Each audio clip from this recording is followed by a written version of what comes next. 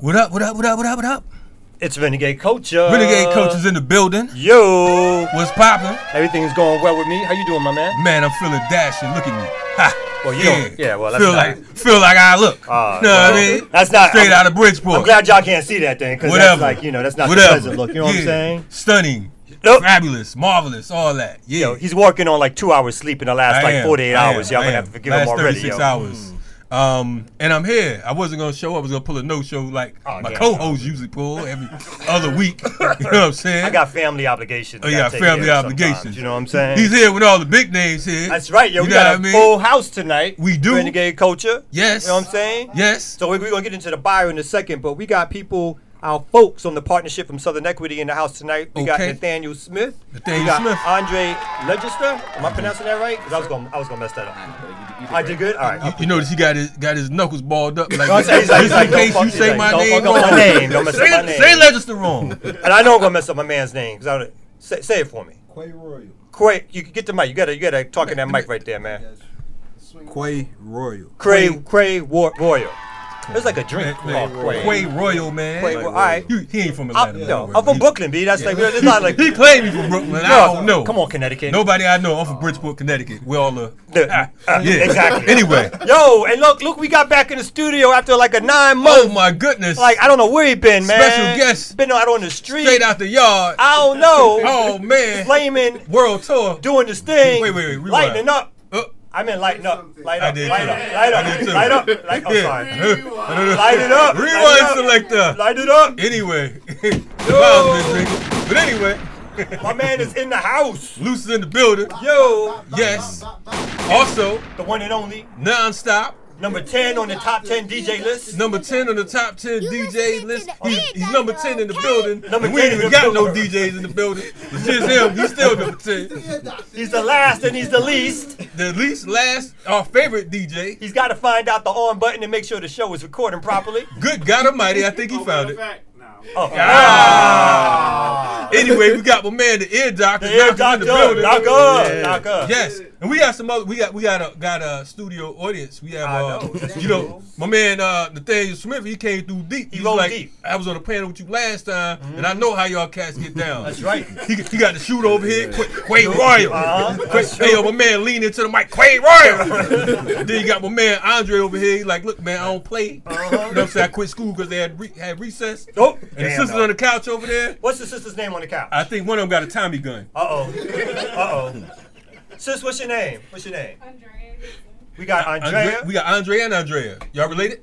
No. Okay, it's cool. And we got Rhonda in the house. Yes. Rhonda's the personal assistant. Help me, Rhonda. Yes, That's true. She saves me from myself. Oh, wow. That was on many occasions. That was really. That's sweet. That's sweet. I know, yo. This guy right here, man. We love you. He's like the new Jay-Z. I know. Yo, he's big on the block. This is our come-up show. It's a come-up show? It's a come-up show. We got people who are important, not only in the streets. So our last guests weren't important. But they're all right. I love them, but theirs all right. I see what I'm saying? Okay. But we got people who are important, not only in the streets, yes, but they're important in the boardrooms. Okay. They're important in the government offices. Boardroom to the block. They're important in the policy offices. Okay. They're important all over. No matter where you go, not only in Atlanta, but in the South, people know about partnership with Southern Equity. Well, that must mean that these brothers right here, they serious with this. They about that life. That's right. So we're going to make it happen in a minute. We're going to take this little quick brizzy. We're going to introduce the guests when we come back. That's right. We're going to do it properly. Reintroduce them. Yeah. They're going to loosen up because they over here, they don't know what the hell is going on. Some of them didn't listen to the show, so they don't know. They like, man, how the hell you booked this? Who the hell booked this show? Yeah, they thought they was coming to see Tavis Smiley. They thought they was coming to see Steve Harvey. Somebody going to lose a job tonight. You know that. Somebody going to need a job when they leave here. Renegade Culture. We in the building. Fly gangsters don't get stuck. We fall down, then get back up. Then prevail. Hit the streets hard like a day job. We get money and thank God. We pop bottles and make a toast. Fly gangsters don't get stuck. We fall down, then get back up. Then prevail. Hit the streets hard like a day job. We get money and thank God. We pop bottles and make a toast. You You know how we give it up from top to bottom and hit you up from bottom to top. I guess you can call it reverse psychology. If we offended you, accept our apology. But you know how the saying go: get money, pussy power, then get more. That Jody ass niggas get washed up. Wanna see a nigga with 3 strikes locked up. But you can't walk between drops of rain. And you can't keep shooters out the game. Came up hustling, started out young, and lived to tell a story of glory. And tight jeans don't do nothing for me. And unless they being worn by a cute face and big ass. Make moves, dodge haters, and get cash. And now the man.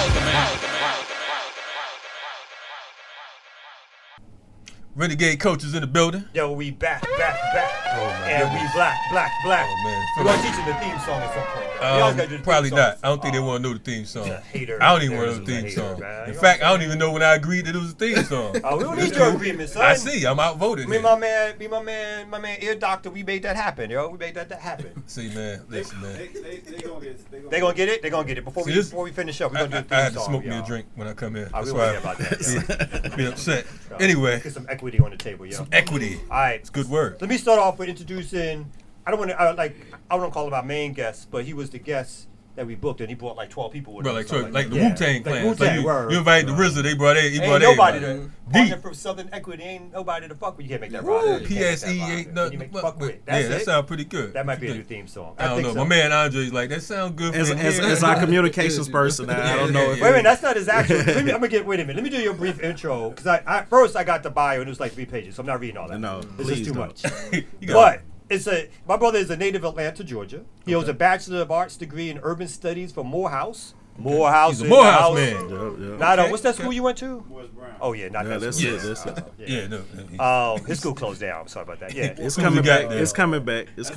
Yeah, you buying it? Don't encourage him. I hope so. Don't encourage him. Nathaniel received his Master's of Science degree from the Robert J. Milano School of Management and Urban Policy at the New School. I know the New School well, New York.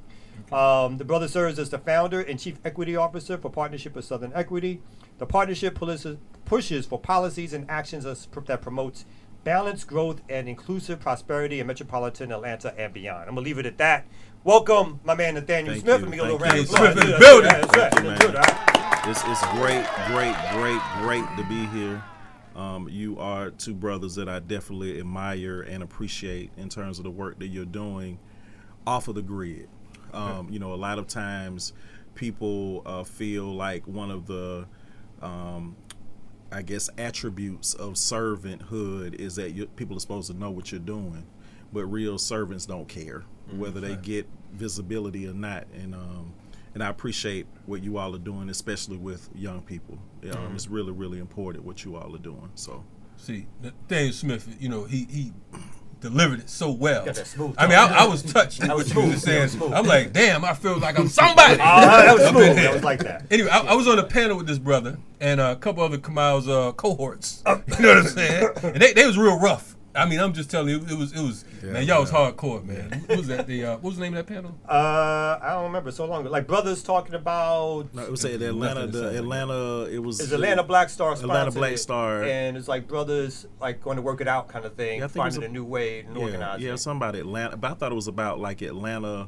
Maybe not. I don't know. Yeah, something I about think it's you're a long right. time. I don't even know what he's talking about. Yeah. Brother's gonna work it out. He thinking about the Spike Lee movie. But anyway, Nathaniel definitely, you delivered some excellent points, and I don't know if I got to had a chance to tell you that. No, man. Glad you on tonight. Appreciate that. Because people don't know that. People think, those who know that brother, they see him in a suit, looking like a young Dr. King sometimes. Right. Like they're like, oh, he's fancy. But when you talk to that brother one-on-one, he's like down. He knows stuff. And he knows stuff. Yeah. And he knows how to work things out. But before we get into the deeper discussion, we also have Andre, who is the communication catalyst. Hold it.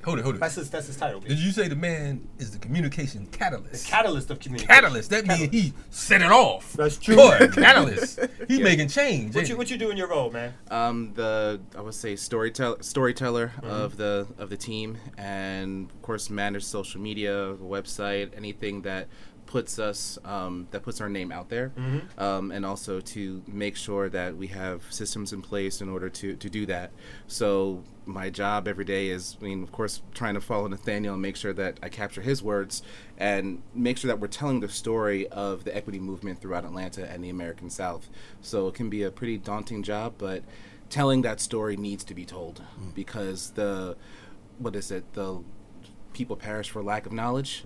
So the more that we don't learn, the more that we don't know, the less we're able to actually thrive. So my job is really to help people to thrive through communications and storytelling. That was good. That was excellent work right there. Yeah, we got a couple storytellers. Yeah, I know. We have a couple storytellers in our organization. We just call them liars. But yeah, you do.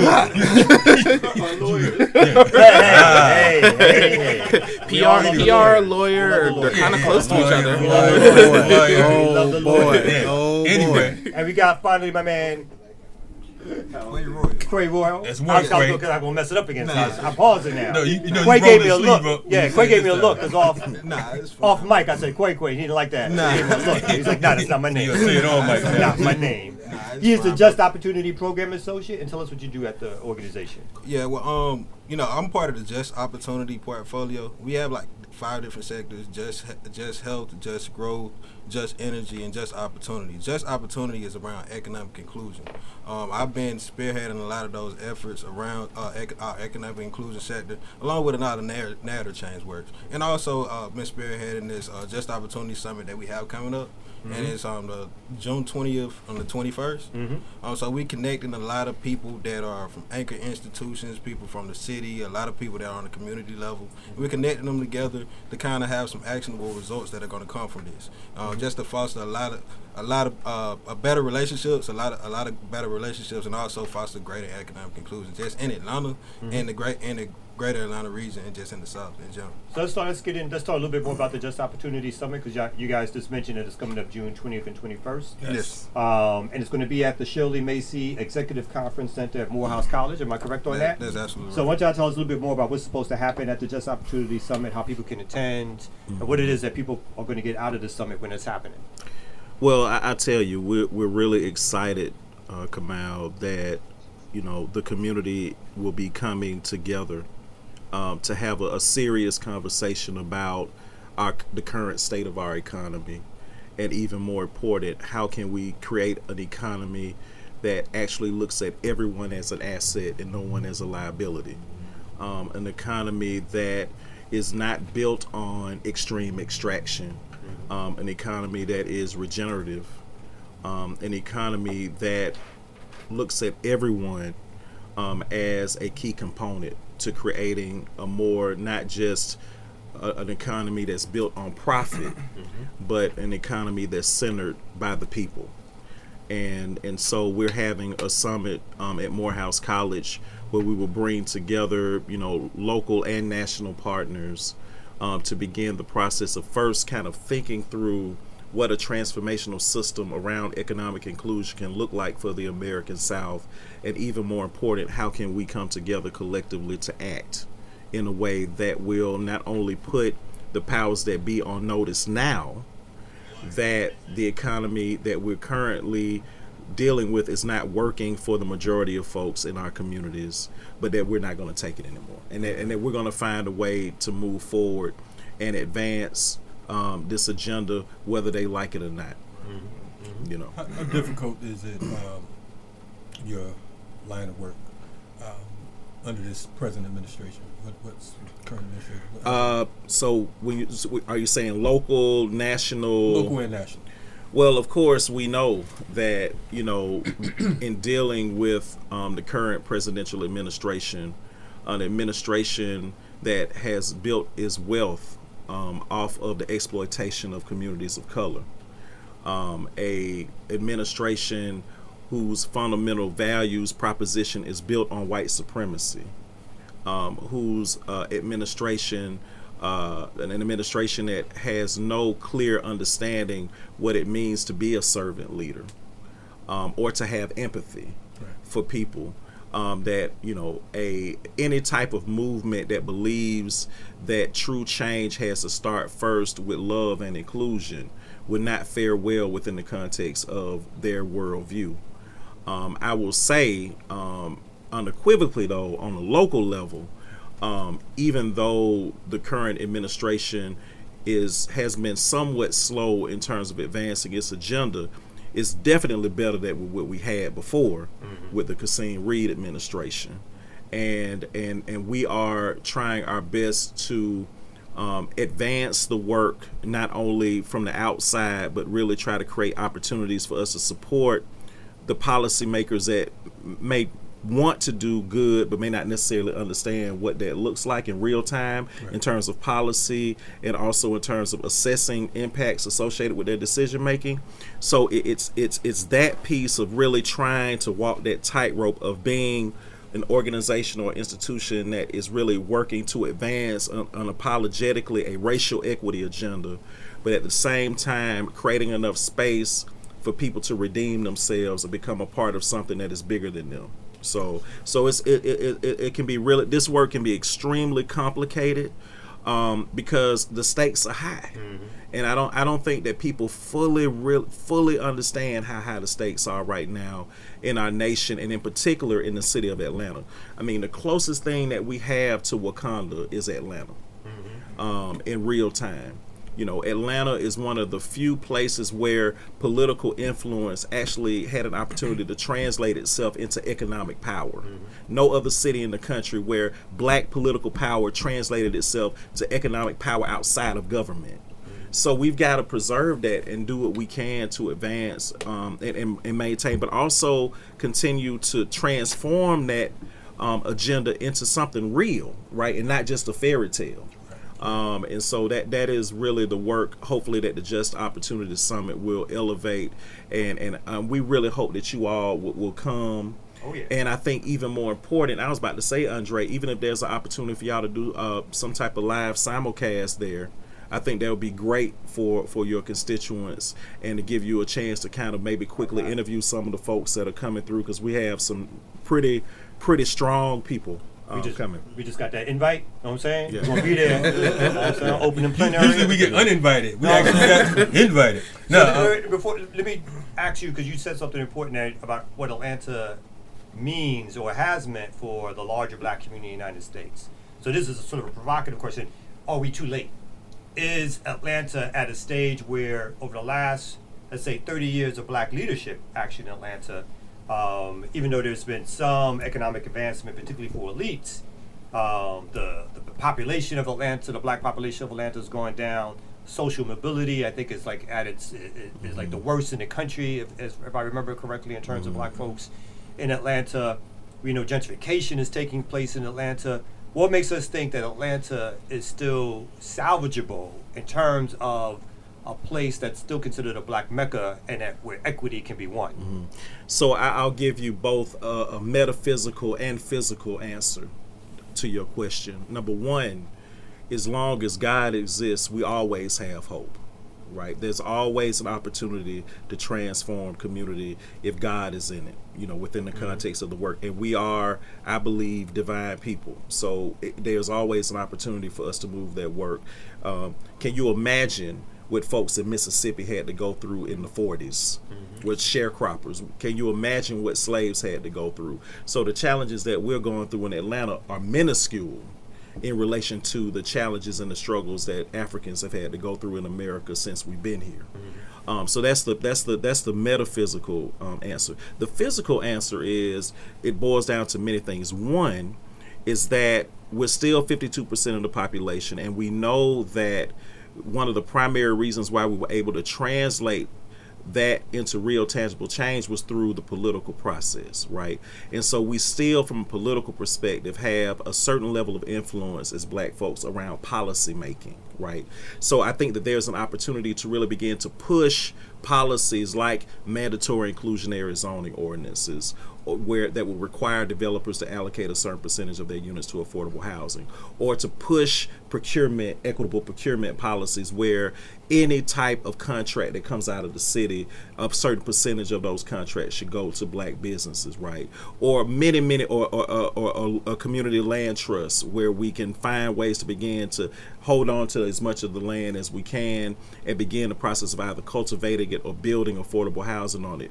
The real key, though, is with all of the possibilities that we have, are we going to be courageous enough to step away from the chicken dinners, to step away from the country clubs, and say it is not about us, and that we have to preserve Atlanta, not just for us, but for the legacy residents who have made this city what it is? And is it fair and right for people to be in a position where they are to actually be subsidizing their own displacement? That's not the way it's supposed to work. So we've got to work together to advance a new and I don't the Atlanta way, in my opinion, needs to be a new Atlanta way, and it has to be centered in racial equity for me. So cool. We're gonna come back. We gotta pay the piper real quick. We're talking to Nathaniel Smith and the gang. You know what I'm saying? Like Cool in the Gang. Yeah, right? yeah. I don't know who's gonna be Robert Bell. You know what I mean? Talking to partnership with Southern Equity. We're gonna be back in a few ticks. I know some of y'all listening like, man, these guys sound serious tonight. We always serious. You know what I'm saying? You know what I'm saying? We got Nathaniel Smith in the building. True that. He came with a metaphysical answer. He said, right. God. I will crack you in the head with a book of Proverbs. Anyway, we'll be right back at you. Renegade Culture. Ladies and gentlemen, I want to thank y'all for tuning in. This Chillin' Circle 1.5. I go by the name Fontigga Fonte. Got a couple names. My partner, rapper Big Pooh. He got a couple names too. Ninth Wonder, Draw. He got a couple names. Illmind on the track. We gonna get it going. Let me slide into it. Check it out. Check Tigga low up in your spot, he's so flagrant. Bitch, my love sign reads no vacancy. You might as well consider yourself vagrant. This is for those that said we wouldn't make it and didn't understand how far that we would take it. Sitting back thinking in amazement, trying to figure out where their days went. That's why me and Pooh stick to the basics. Young and just face it, the game need a facelift. Some things rearrange, some to shape shift. Cut and paste this. There's some cottonmouth niggas who should taste this. I'm Terry Tate on the mic, come face this. Got the gall in your truck like a U-Haul. Me and Tate do, y'all. You don't want it on the mic, nigga, screw y'all. Come on. These cats are like stunt doubles. Beanie Man and Yo Scott. Anyway, Renegade Coaches in the building. What? You was about to do the song. Let's do it. No. Yo, you want to do it, right? No. Yo, so this is the theme song for Renegade Culture. No, Yo, it's we not. do it all the time. Yes, No, it it's is, not. son. Chill. Oh yeah, no it's not. The R, the E, the N, the E, the G, the A, the D, the E is Renegade. I'm not gonna say that, but one of them is spelling wrong over there. Word up! The R, the E, they over here. Yeah, everybody got to look just in case. The R, the A. Education system. That's the E, brother. Morris Brown. I'm yours. just saying. Morris Brown up in the house. Man, stop, man. My bad. Lens Craft has a deal, man. AUC, man. Respect. AUC, man. AUC. I respect 2 out of 3. That ain't bad up in that circle, yo. 2 out of 3. AUC. You know what I'm saying? I hear you, man. Listen, man. Dude, I don't really think he went to Morris Brown. I think he was talking about Morris the Cat. Yeah, I know. I think he walked around Morris Brown a couple of you know what I'm times. saying? That kind of thing, with the man. band rehearsal. But anyway. Yo, we back? Yes, Renegade Coach in the building. We're here with partnership for Southern Equity. My man Nathaniel, Quay, and Andre up in the Yes. house. My man Dre. You Man, know try to Andre, bring it right? Yeah, that Dre's works. cool? That's perfect. All right, cool. He man. said, I'm gonna let you call me Dre today. I know, yo. I know. You don't like that. You see me out in the streets, I'm like, pardon me. I know. My communications man is real quick with his. I like that. There was not a him or a haw in anything that he said so That's far. why he I know what I'm communicates, saying. man. That's why he does what he does. That's why he got that Listen, job, though. I like that. I like that. Anyway, What's up? forget what come out. Oh, my bad. We want to talk equity, man. I mean, it's a lot of talk about equity. I know everybody's using the word equity. Equity's these a new days. word. You know, It's it's like- a buzzword for folks. Yeah, and it's funny. It's one of those words that are just out there. Right Yeah, now. it You can know what I mean mean? it can mean a lot and it can mean nothing at all. The way At the people are same damn using it time. right now. And because I hear a lot of people talking about equity, I'm like, dude, you homeless. But anyway, you owe me money. Tell me how much equity you got. You know, stop playing. But anyway, let's talk equity. When man. you guys came up with the name or the Southern Partnership with Southern Equity, Yeah. and I know it's been a while. I mean, equity was not something that was kicked around. It was around not discussed circles. at all Yeah. in Atlanta. So what does it mean? What does equity mean for you? And how do you keep that word meaning something real as opposed to being something that just becomes a sort of nonprofit slogan and stuff like that. Yeah, and so, you know, because y'all are my brothers, I'm gonna probably get a little bit deeper than most of my interviews because I'm comfortable and why not. So, you know, the primary you know, definition that we use for equity is just and fair inclusion, right? So, you know, if you hold equity and equality side by side, of course, they're not the same. So when we talk a great deal about equality, we're talking about parity, right? If we took those 2 bottles of water that are in front of me now and they're both filled exactly the same, I gave one to you, Kamal, and I held on to one, that's equality, right? But if I drank a bottle of water an hour ago and you drank a bottle of water a day ago, being equal won't be enough to sustain you, right? So how do we begin the process of creating an environment, whether it be through policy or whether it be through engagement, where all people get what they need in order to move forward, right? And really reach towards their full potential. It's almost like wearing a size shoe too small, even though everybody in the room is saying that you should be happy with a pair of shoes. You know, it's about making sure you have the size shoe that you need in order to move forward. So that is kind of the organizational perspective as relates to the definition of equity for us as an organization, and we work to advance that. For me personally, my definition of equity connects more with ancient African tradition, and in particular ancient Kemet and the idea of Ma'at, right? So Ma'at's focus is on truth, justice, and righteousness. Those are the 3 pillars of Ma'at's responsibility, and the role of Ma'at in ancient Kemet and religion was to not create exclusively justice, but see justice through the lens of balance.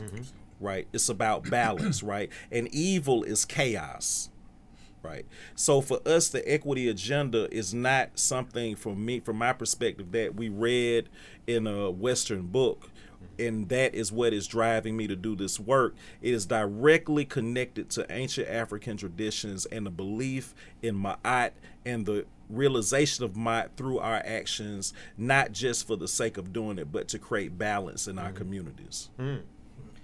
What's cool about that is that, I mean, when you speak about sort of blackness and being African, I think a lot of folks in your position who've reached, and to be honest, like you've reached a certain level in terms of the work that you do, they try to stay away from that kind of stuff. They also try to stay away from things like talking about a black urban agenda. And I think that's something that you guys try not to stay away from. Because that's something like, you know, again, in terms of the non-profitization of the sort of the struggle around black folks, we either are lumped into a larger sort of people of color thinking, and we no longer talk about, I mean, I think Ron Daniels and Jesse Jackson 30 years ago used to talk about a black Marshall Plan. And then you have black politicians, like right before the Obama era, started saying, what is a black agenda? I don't know what that is. It's an American agenda, right? They don't want to talk about blackness or single out what we as a people may need. So why don't you talk a little bit to us about what, for you, is a black urban agenda that gets us equity and or that gets us power? Well, for me, you know, and I speak in analogies, you know, I don't think there's anything wrong if you have a gunshot in your leg. You're not going to focus on trying to heal your whole body. You're going to try to focus on healing that gunshot wound, or you're going to bleed to death, right? So a black urban agenda is not necessarily about negating the health of the entire body. It's that there's a level of urgency around healing one aspect of our communities, and that happens to be, at this particular point, because of the historic inequities that we face in America, the black community. Also, I think it's very important for us to continue to push the idea and the understanding that black in itself is a political construct, right? That it is not just about the hue of our skin, but it's politics. Right. It is a commitment and a belief that people who have from indigenous lands and people of African descent have been disproportionately hurt by the economic system that we're experiencing today, and it has manifested itself in many, many ways, whether it be global, rural, suburban, or urban. So a black urban agenda meets the challenges that we face in urban America at the heart of the matter, which is the effects that policy making in our economy have made on black folks in urban areas. That is where we are. That is where what we have worked to build up through our taxes. That is the place where we are being marginalized. And so if we are going to change America, right, like my personal belief that in order to change the nation, we have to change the South, right? But if we even want to go even further, if we want to create opportunity for all, we have to create opportunity for black folks. You know, and that is the way, and that is the importance of a black urban agenda. So when we talk about racial equity, is looking at policies, developing policies through a lens of understanding race as a political construct, and how can we begin the process of acknowledging the disparities that we have in community and beginning to build policies around those disparities versus saying we're all being hit the same way by these inequities when we know for a fact that is not the case.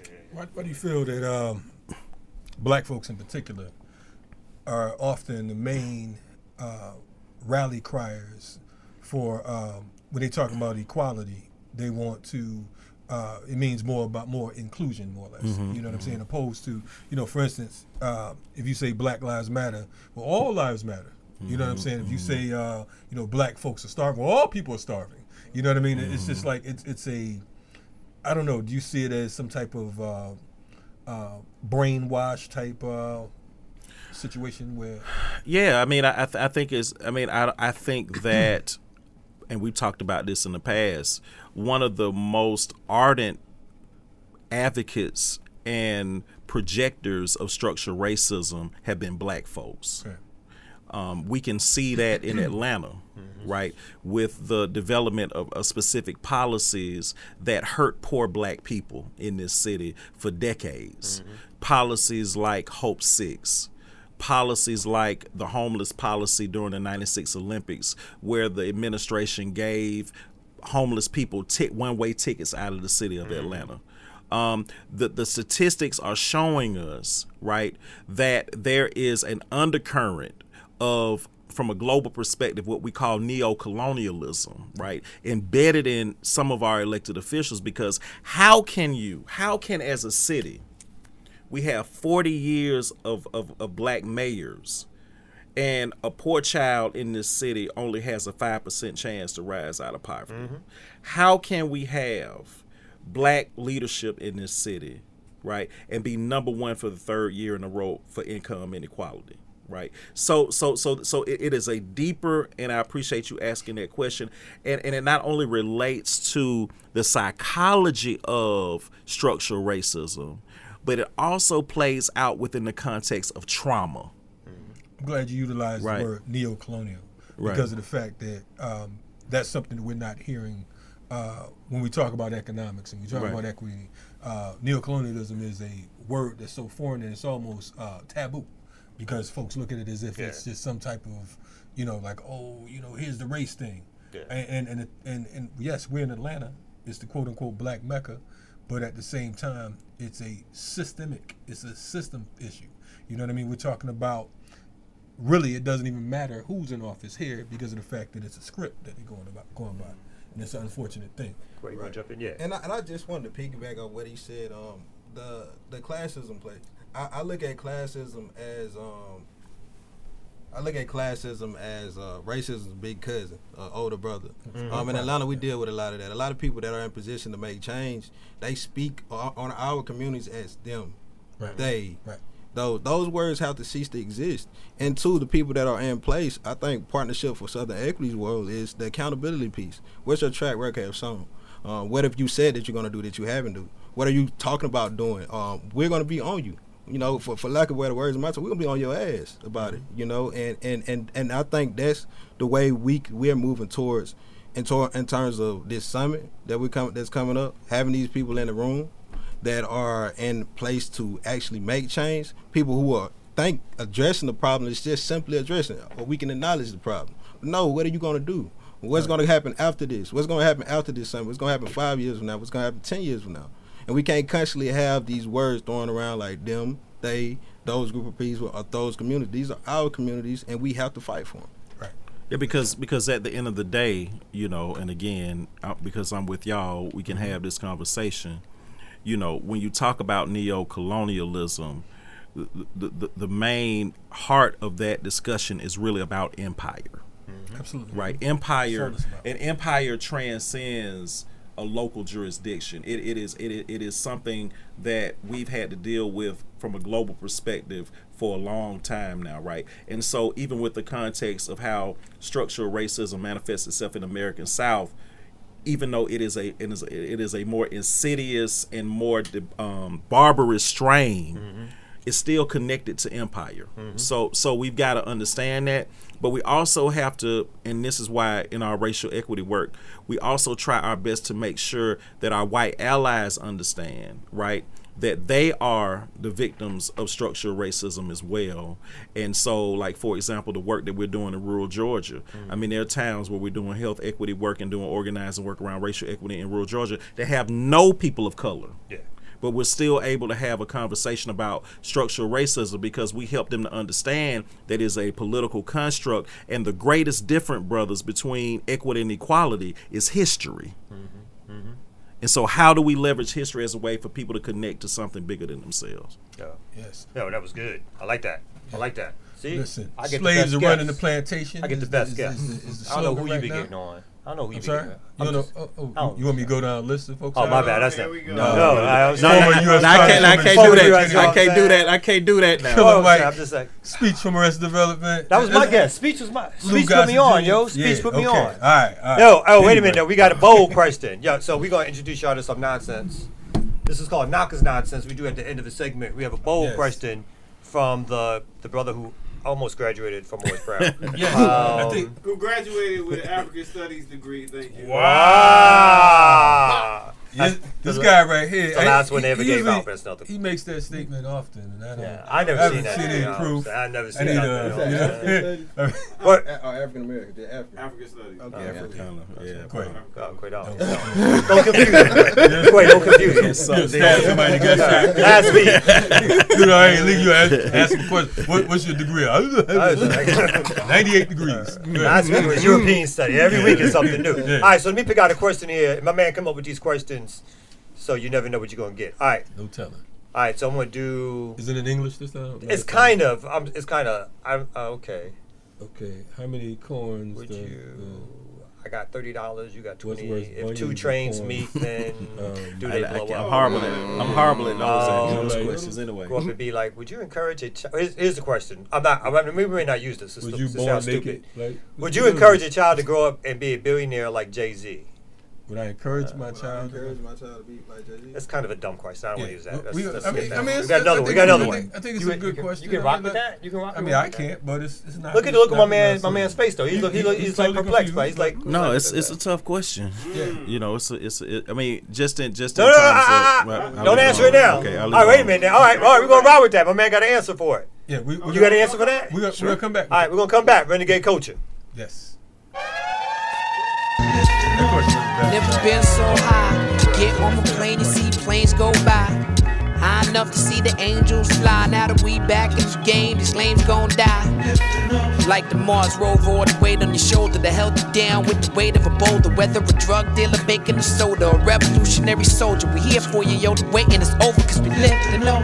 Up the ground, take you up in the clouds, floating on the notes and tones until the condensation drip from my brow will disappear in the crowd till I'm surrounded with sounds. Count it down and we live to know. 5 on it, used to split the coast. Roll it up, take a hit and coast. Relax, keep beefing like fifth and roast. We make them dance like a wrist and coat. Take them high, we live to know. Light it up, take the blade, divide it up. It's not enough, grab your arms and tie them up.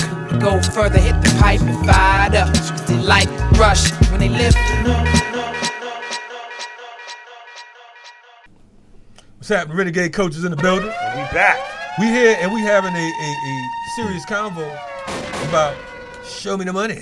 You know what I mean? We getting to it. Mm-hmm. And it's a wonderful thing because of the fact that not often are we talking to folks who are knowledgeable about our history and culture and infusing it in everyday life. And it's important because of the fact that, unfortunately, many of us have been trained to turn off your blackness, in order to maneuver in this society. And it's ironic because of the fact that everybody want to be us but us. Mm-hmm. So we got to dumb it down. We got to, get a little bit lighter in order to, be on the right side of things, we feel. And I would say that, and that's really one of the pluses, I believe, of a Trump administration. Yes. Is that I think he's giving people permission now to be authentic. Oh yeah. And it's our responsibility to be authentic, and not be afraid. Yeah. So it's like we went from a strawberry daiquiri with Obama to 190 proof. Mr. Boston. Yeah. Mr. A fifth of Mr. Boston. Mr. 151. Wow. No ice. Wow. Yo. Yeah. All right, Joey, man, let's finish up this question that Naka so diligently. Yeah, flashbacks to some wild turkey over there. I know, man. Back in Calm down, brother. His Morris Brown days. Would you encourage a child to grow up to be a billionaire like Jay-Z? So would you want your child to be? Let's start around. We're gonna go from the left because the communications communications catalyst. Catalyst. Get it right. He ain't been catalyst. Yeah. He ain't been catalyst. Won't you catalyst on that? Yeah, catalyst, brother. I would tell my 2-year-old daughter that she can be whatever she wants to be. If she wants to be a billionaire like Jay-Z, understand that the life that he leads is not necessarily your life. The money that he's making, you don't know what's actually come with that. So I encourage you to be who God has called you to be, who your mother and I have raised you to be. And yeah, I mean, having examples like Jay-Z to be a billionaire and a black man it's weird. It's like, I wouldn't see it as something to shoot for, but it's an inspiration to say we are more than just a rapper. We are more than just somebody who's going to shuck and jive and dribble a basketball or throw a football, that we can be somebody who is about power and respect and family and still make their money. So it's you're going to have a couple of camps who are going to think differently about it, but I told that line of he's an example, and shoot for what you have been called to shoot for. Okay, all right. What you gonna do, Quay? Quay talk about Migos. Like Jay-Z, that's old school. Right? Like, I don't know about Jay-Z. You know what I'm saying? Like Lil Wayne. He's like 55 years old. Lil Wayne old to him. You like dude with the rainbow hair? No. Okay, good. But to be quite honest with you, when I think about Jay-Z, I think about his journey. I resonate with his journey to $1 billion more or less than is this rapper like he came from the trenches. He came from Marcy Projects. He came from hustling. He didn't even make it until rap game until he was 27 years old. I'm 26. So would I want my son to grow up and aspire to be like a Jay-Z? Yes, but no. I feel like being that someone that kind of comes from the street, have a street background. If I raise another street dude, I failed as a parent. So that being said, I want you to look at Jay-Z as something that is attainable. For me, from my culture, that's like Obama of the hood. You know what I'm saying? So I would rather uplift his story and his journey as inspiration more or less than you should take the path that he took. So Quay dropping jewels. I know, it was good, yo. It was good, man. Quay, like, just don't call me Quay again. You're going to get an iPad. I left it alone, man. This is the case. What man see you from the streets of Atlanta? I left it alone, yo. Yeah, you going to calm down. Now, a few minutes ago, he thought your name was Quavius Quavius. That's the full name. That's his mama's from Augusta or something. You know what I'm saying? Like no, shout out to Augusta. Our people in Augusta, I ain't trying to chump y'all. Please don't. Please don't. Go out there. You know what I'm saying? No, we got organizers out there. We out there. You know what I'm saying? They family. I couldn't think of nothing real quick. So I meant Forsyth County. But anyway, damn. Where Kamal's from. Oh. But anyway, you have some input on that? I mean, the only thing that I would say is that, I think sometimes as a people we can be overly judgmental and not fully understand that there are different paths to liberation, right? And that we have to have different, what some people call mental models of that people can see of how do we get to it. For me, it's not about whether he's a billionaire or not, or whether I want my child to be, but will we do what we can to ensure that our children understand what to do with it, right? So the pragmatic side of being embedded in a capitalist society is that in order for progressive change to happen, the resources have to come from somewhere to advance that agenda. And if Jay-Z is leveraging those dollars, if my child was leveraging those dollars to advance equity agenda, hey man, make as much money as you can. But I think we have to create more room and more space for people to show up for us in any way they want to, and tell them to come on and let's get it. And if your gift was hustling and making money and working within the system and being successful, so be it. But use those dollars in some way, like our brothers, the Koch brothers, in terms of using their money to advance a policy agenda that is consistent with their own values. We've got to make sure that we advance a policy agenda that's consistent with our own. But unfortunately, it's difficult to do that on the level, especially after Citizens United, without money. I mean, you gotta. I mean, and that's the pragmatic side of the work that we have to do. Let's talk about that, because you guys. I mean, again, you guys are well established at this stage in your history as an organization. Next year it'll be 10 years. Yeah, and you get resources from a lot of different places, corporate sponsors and so forth. Obviously, large foundations and so forth.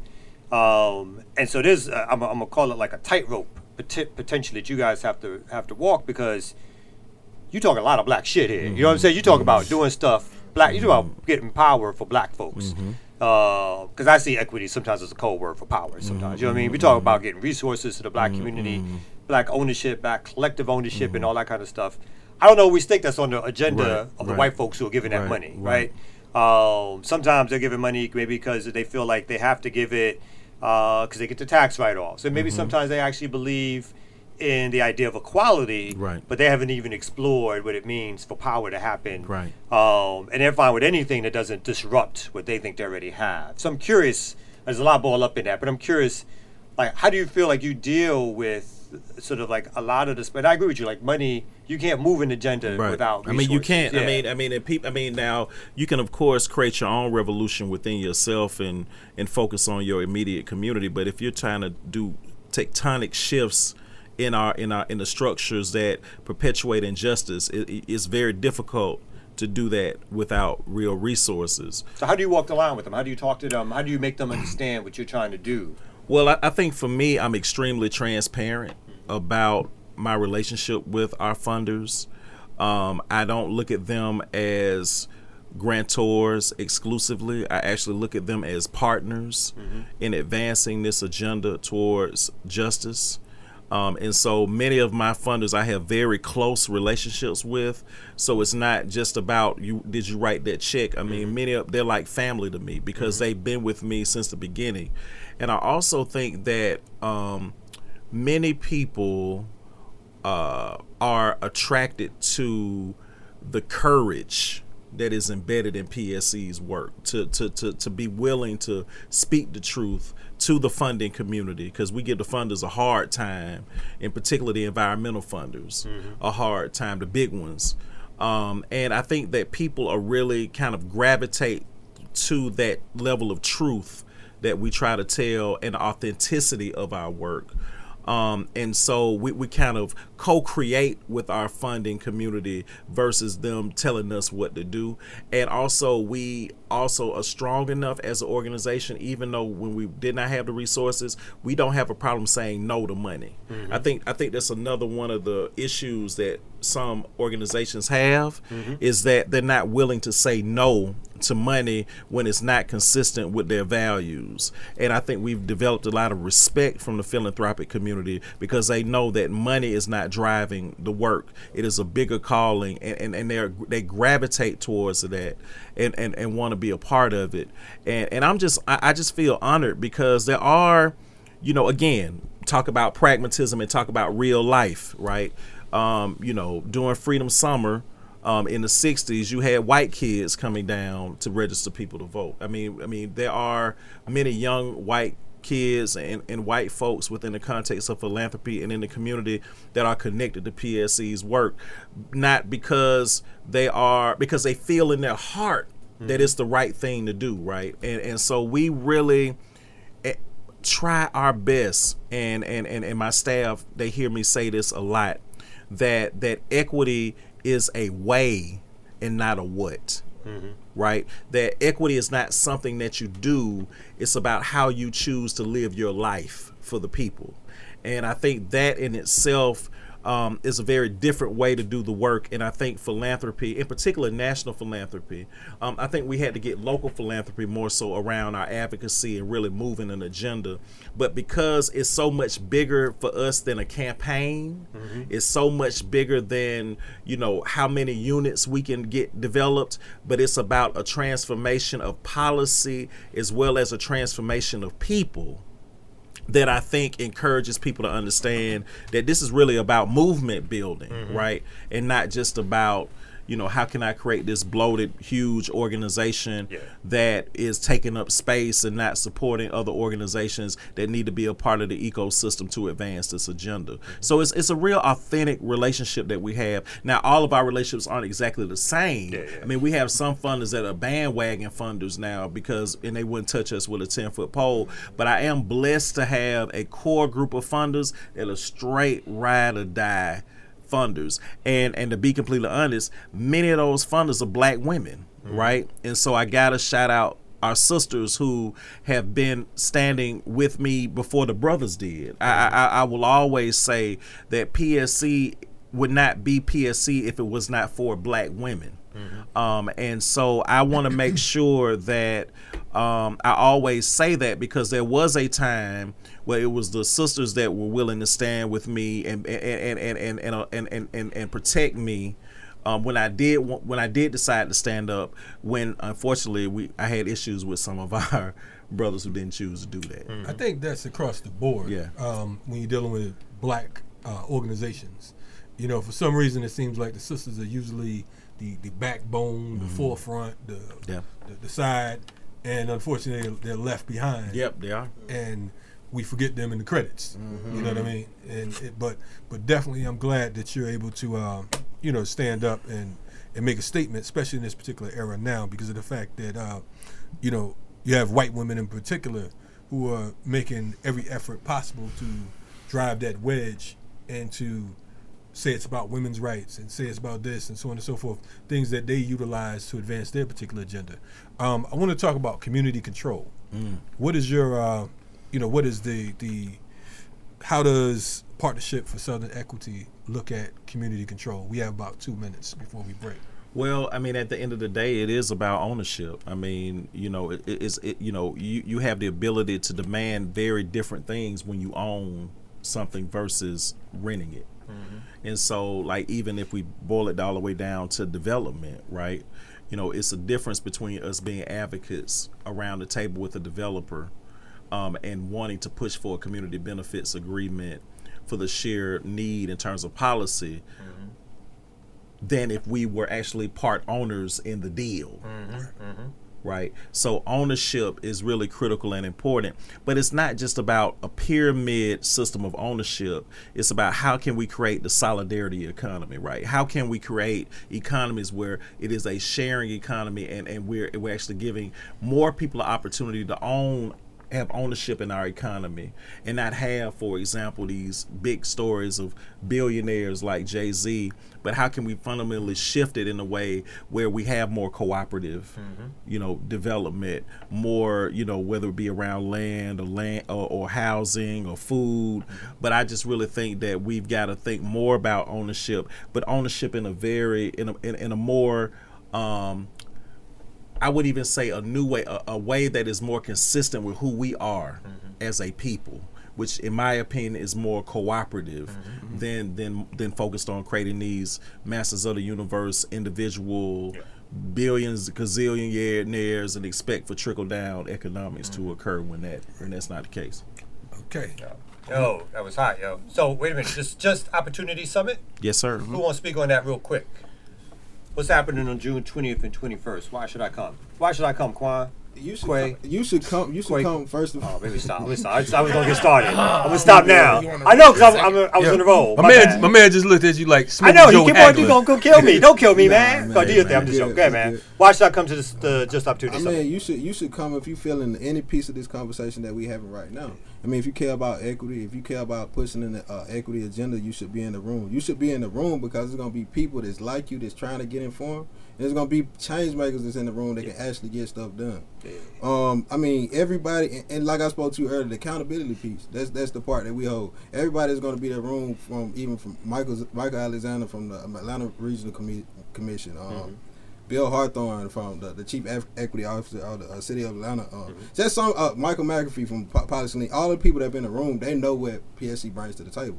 And they know that they're coming in the room to achieve something that's going to be actionable. That's not just going to be another conversation. It's not going to be just an acknowledgement of a problem to act like we're doing something. This is going to be something that's real, and that's what we're pushing for. So you should be in the room if you want to see some results that's going to come from a conversation and not just have another conversation. Cool, my brother. Listen, I was hot. We're going to invite you all to and join also political action. Yeah, and justopportunitysummit.org. Andre was lifting it up. If folks are interested, go to justopportunitysummit.org. You can also go to YouTube and type in Just Opportunity Summit. There's a dope commercial there that kind of talks about the summit and what we're trying to accomplish. And we just hope to see as many people there as we can. Right. It's about building a new world together. And if your hands are not in it, then how are we going to build a world we need for everybody? Cool. And I'm gonna call you Nat Nat from now on. Just Nat Nat. You don't like that now? Oh, my bad. That's what we call. Everybody, you call him Nat Nat? Oh, cool. All right. No, I said that was what we call. We used to call females Nat Nats. Yeah. Oh, damn. All right. We call you Nat Nat. You Quay. Listen, man, we got to get to the bottom of this. I had a little name. I know. Just stop it now. You know what I'm saying? Yo. I know I haven't had no Renegade. What's wrong with you? Nat Nat. Huh? You don't like that? Hey, man, my man didn't hear you say you from the east side of Atlanta. Oh, my bad. Yo. I'm telling you from Zone C. Call me Nat. Hey man, you know, I'm like the gooch. I'm an invisible. I'm an invisible bullet, man. I don't do a lot of talking. Hey, he said I just look like this. No, we gonna be back. I might not be back apparently. We gonna be back. Renegade coaching. Yeah, anyway, Renegade coaching. Yes, look, we feel the dance. They go through our heart and soul, may they control our waist and yash, you know. Especially for the women, because of the day they move down here, go left, right, up, down, round and round, you know. Every man got to follow that yash. Anywhere you go, you got to follow him because this is an original African movement. Are you ready?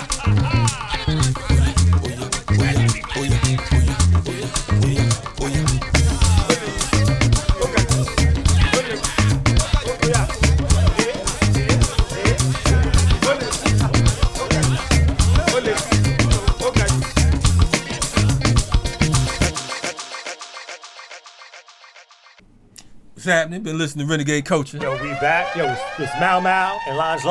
I like that. That was good, right? That's good. No, I'm gonna give it all up. Yo. I'm glad. No more. No more. No. No, and hell no. No, we got an important hell to the no. Saturday. Yes. You throw the folks in. Yes. This Saturday, this weekend is our 15th anniversary of the FTP movement. We have a lot going on. Our film, the documentary we've been working on for the last 13 years. Organizing is the new cool. We've been highlighting our journey. We have a number of different folks who are part of the community and folks who are, becoming a part of the community. Mm-hmm. So, we've been highlighting and, just it's been a mission. So we've been working on this film for 13 years. This Saturday at the Plaza Theater, we will be doing our screening. What time? 4:30, the Plaza Theater. We have... Y'all got to get some tickets down. Yes, make sure you get your tickets. You can go to organizingisthenewcool.com or you can go to Eventbrite or you can go to our Instagram page, which is Organizing is the New Cool. We have everybody on this piece from former U.S. Congresswoman Cynthia McKinney to man Tommy Ford. Kamau Franklin. Yes, we have you know what I'm saying? Tons of folks. Tons of folks. So many people that I've been up for about 36 hours. I can't even think about who the hell's in it. But anyway, it's going to be an awesome film. Right. Like I said, that's at 4:30. Then later on that evening, we have a free art show. We have over 35 of the top artists in this particular country. And it will be at the Westview Makerspace. All the murals that you see around town in Atlanta, all the MARTA train murals, tags and murals, the bicycles that you see painted. All of those artists will be live and direct. That's right. Many of them are close friends and members of our organization, and we're gonna have a good time. My man DJ Fifth World will be spinning. So the way we do our activism, we use what we call the cherry cough drop method. We make it taste so good, folks forget it's medicine. Bam. Yeah. So Organizing the New Cool. Organizing the New Cool. Follow us on Instagram. Also, June 20th and 21st, the Just Opportunity Summit. My man Andre, he's gonna lay it down just in case Kamal get it messed up. He put him in a trunk. Oh damn no! Hey Dre. I've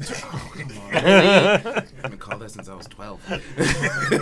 Don't worry, Kamal's only 11. But go ahead.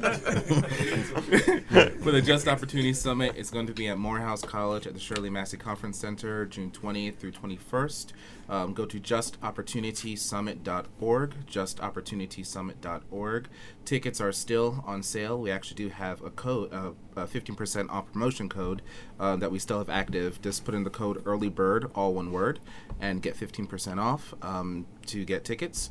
And it's going to be a great time, and we encourage everybody to come out and get your tickets fast because we're actually getting up there in ticket sales, and we don't want anybody to miss out on being a part of this conversation that changes the South forever. Yeah. If you care about your community, if you've been involved in your community, if you want to do some real hardcore organizing, meet up with other folks who've been doing this work for like decades, this is the place you need to be on the 20th and 21st at the Just Opportunity Summit. There's not going to be nothing else like this for a little while, so y'all really need to come out and support this. Also, Renegade Culture Podcast will be broadcasting live in New Orleans on June 19th. Holla! At the Black Star Cafe. Drinks in hand. Along with our sister Sonny Patterson, one of the greatest poets of our era. Wow. We have a whole lot of folks who are going to be falling through down in New Orleans. So make sure if you're in that particular region, check us out. Black Star Cafe, June 19th. We'll be broadcasting all day. If I don't throw Kamal off the plane before we get there, you know what I mean?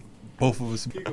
All right. And some final words from our guests. Where can folks find out about your organization, what you guys are up to? Yeah, you can go to www.psequity.org to learn about the work of the Partnership for Southern Equity, and we just want the community to know. We all sit around at barbershops and have these conversations about, King is dead or these people are dead, and there's nobody or no individual or no organization that's out there trying to, push and advance the work.